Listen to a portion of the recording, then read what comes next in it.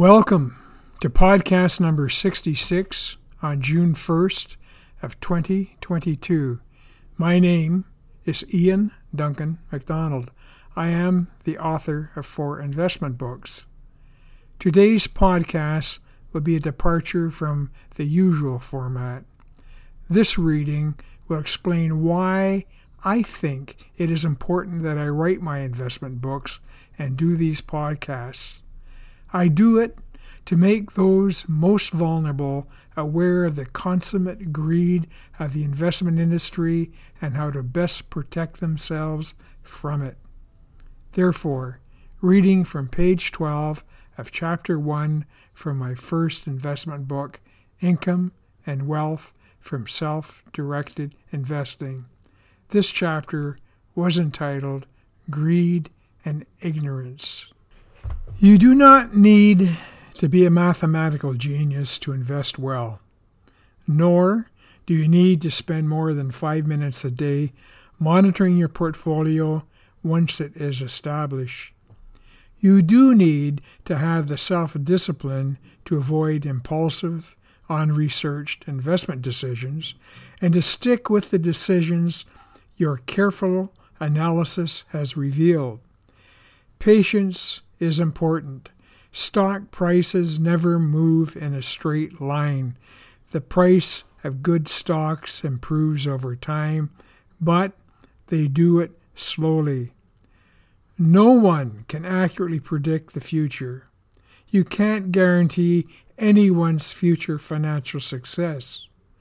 What I guarantee is that you will understand why you chose to invest in the common stocks of a publicly traded company and why that company's shares are most likely to increase in price and pay you a good dividend. I do not recommend the investment services of one bank over another. They strive to match each other's services. I'm sure many offer satisfactory, self-directed investment services. My self-directed investment method is as far away from speculative investing as you can get. It is not a get-rich-quick method that would excite speculators. Investing is not an exciting game. It is a serious business. Your future happiness is contingent upon the informed decisions you make for your investment portfolio. Not long ago, a woman, let us call her Miss Innocence, sought my help. She was frightened that her future financial health was in jeopardy. Answering her questions and concerns proved to me that my method of investing could work for anyone, no matter how old they were or how little they knew about investing.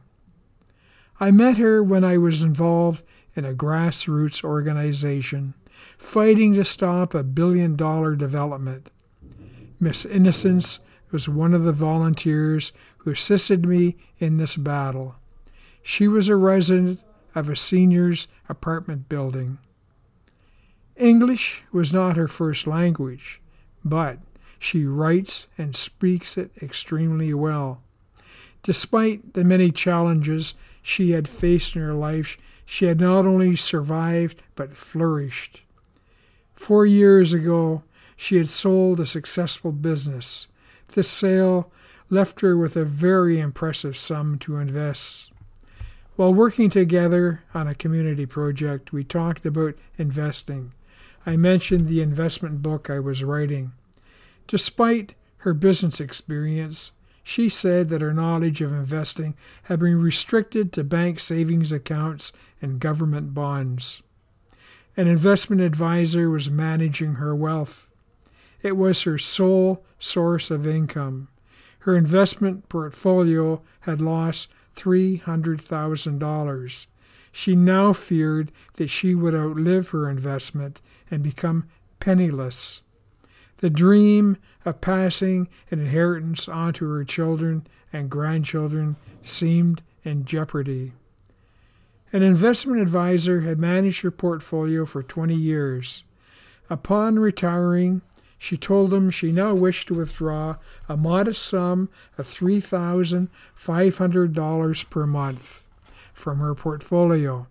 The investment advisor assured her that such an amount would preserve her income for a lifetime. Miss Innocence asked me if it was normal for an investment portfolio to shrink every year and whether her modest income would really continue into her 90s.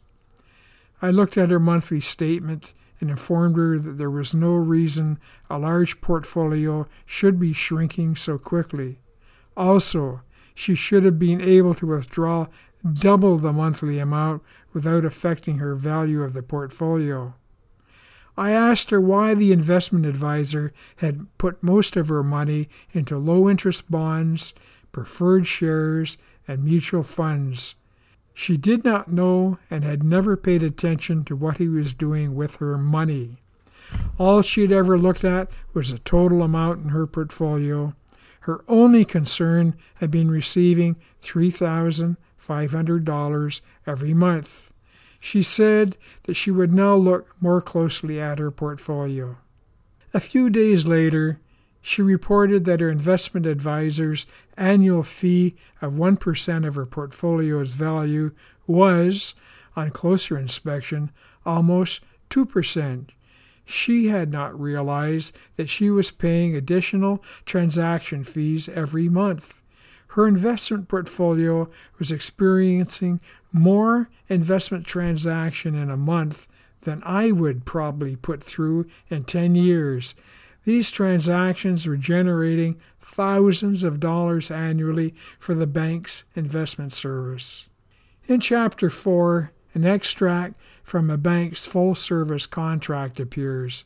It describes all the fees that a client agrees to open upon signing. The original is written in the smallest font and displayed in such a compressed format, making it almost impossible to read. Could it be that they do not want you to read it? Miss Innocence, who had been living very frugally, regretted not looking more closely at her portfolio. I told her of my similar experience in 2000 that had caused me to sever the relationship with my investment advisor and open a self-directed investment account. My large financial loss at that time motivated me to learn how to select stocks that would give a safe income and increase my portfolio's value year after year. Miss Innocence sought help with her portfolio. Since she had assisted me with a community project, I felt obligated to help her. Thus began the education of Miss Innocence. I quickly realized that her knowledge of investing was very limited. Despite her business background, she understood little about finance. It made me realize there are many like her who need to be shown how to protect and grow their wealth. If my method of investing could remove Miss Innocence's fear of managing her own money, then I knew it could help others. Many of her questions were so basic that I would never have thought of addressing them. She made this a better book by giving me insight into what needed investment help. Until then, I had only considered those receiving large inheritances, winning lotteries, signing multi-million-dollar contracts, or accepting large settlements. Miss Innocence told me of the many widows in her seniors' apartment building who, from a lifetime of savings and the sale of their homes, had net worth of hundreds of thousands of dollars. Most of these women had only an elementary education. Unable to comprehend the bank's investment advice, their pride prevented them from revealing their ignorance. They, too, needed help. Existing self-directed websites assume a level of investment knowledge that thousands of potential investors do not have. While the banks may write sophisticated instructional material in a scholarly manner, they fail to provide the easy-to-understand basic investment information that the thousands of unsophisticated investors require. Miss Innocence revealed that many of these widows had never written a check until forced to do so after their husbands died. Their husbands had done them no favor in taking care of all the family's money matters. Since they were suspicious of anyone prying into their financial affairs, these women had parked their wealth in savings accounts. Here it was being depleted by living expenses and inflation. Over the last 25 years, when inflation had been running at the average of 1.83%, the major Canadian banks were paying as little as 0.05% interest in savings accounts. These widows really do face the possibility of outliving their savings. After months of answering Miss Innocent's questions, she sent me an email in which she stated, "In the last day or so, I realize that my stress I lived with is slowly dissipating and my face is relaxing. It is almost impossible to actually believe that I can feel safe, that I can trust my own judgment, though in all fairness you did help even with that. The decisions were mine, of course, but I had to be discerning, learning all the time why I took a specific stock and invested in it. I am one of possibly millions of people who are discovering the self-directed investing and the alternative to using a private financial advisor. And most of us had not been directly involved in managing our money. I might not have been as unusual or naive when I let him manage my investments, because at that particular point and in those years, he knew far more than I did. A lot of us ignorant people have jobs who are busy with their lives, and it's easier to have an advisor who will manage your savings. So when you then discover the alternative and learn about self-direct investing, you're not only learning the strategies or lessons, you're not only learning about stocks and dividends, but you're entering a totally different way of life. With total control of your financial life, you start to regain your pride and self-confidence. Over the 4 months, Miss Innocent's questions were those of a proud, intelligent woman.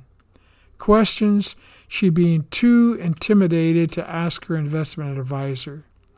All she wanted was for someone to come down to her level and carefully explain the investment options to her. Polite timidity and pride made her easy prey for an investment advisor. Too many investment advisors seem to prefer that investors be ignorant and timid. Often, they seem to discourage questions regarding the handling of your money. Some seem to be unable to resist manipulating a client's account to their own financial advantage. Too many behave like sharks. You are the prey. Buyer beware. The investment industry has conditioned millions to believe that only qualified investment advisors can make intelligent investment choices. That anyone after reading this book could generate greater capital gains and realize more income without their assistance raises a question as to what are they doing to earn the thousands of dollars they charge their clients. Why don't investment advisors see educating clients in investing as their primary responsibility? If clients are unable to distinguish between a good investment and a bad investment, why do they see that as the client's problem instead of their problem? The 1 or 2% of their portfolio's value that clients pay their advisors each year may seem like a small amount. However, over 20 years, a client could pay hundreds of thousands of dollars for an investment advisor's service. They continue to pay it whether the value of the portfolio increases or decreases.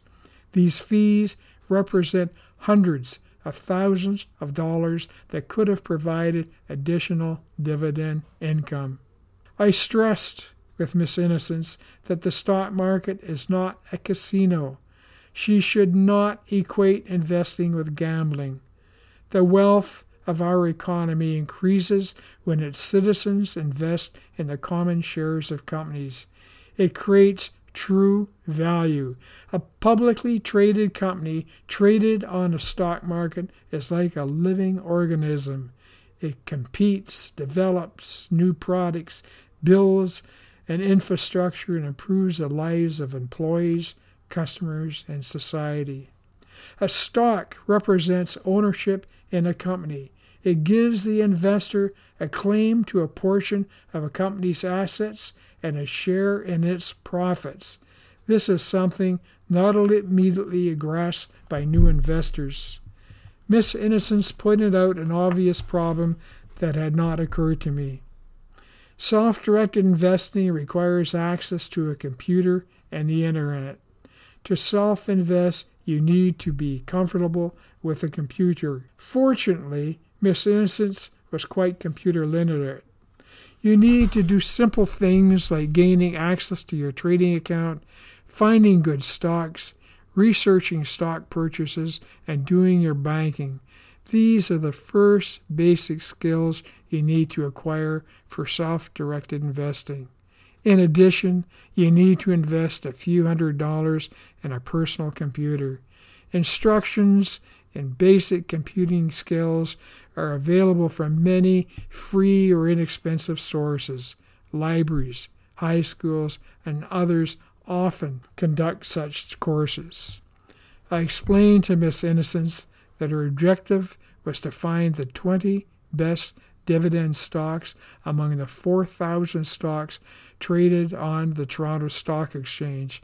This sounds intimidating, but all the tools to quickly and easily do so are available, free of charge. While you may not now be able to tell the difference between the stock you want and a stock that you should ignore, you soon will. Thank you. Good night.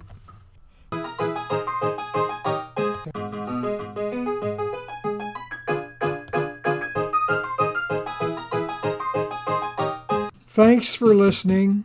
If you wish more information on investing and stock scoring, please visit my website, www.saferbetterdividendinvesting.com.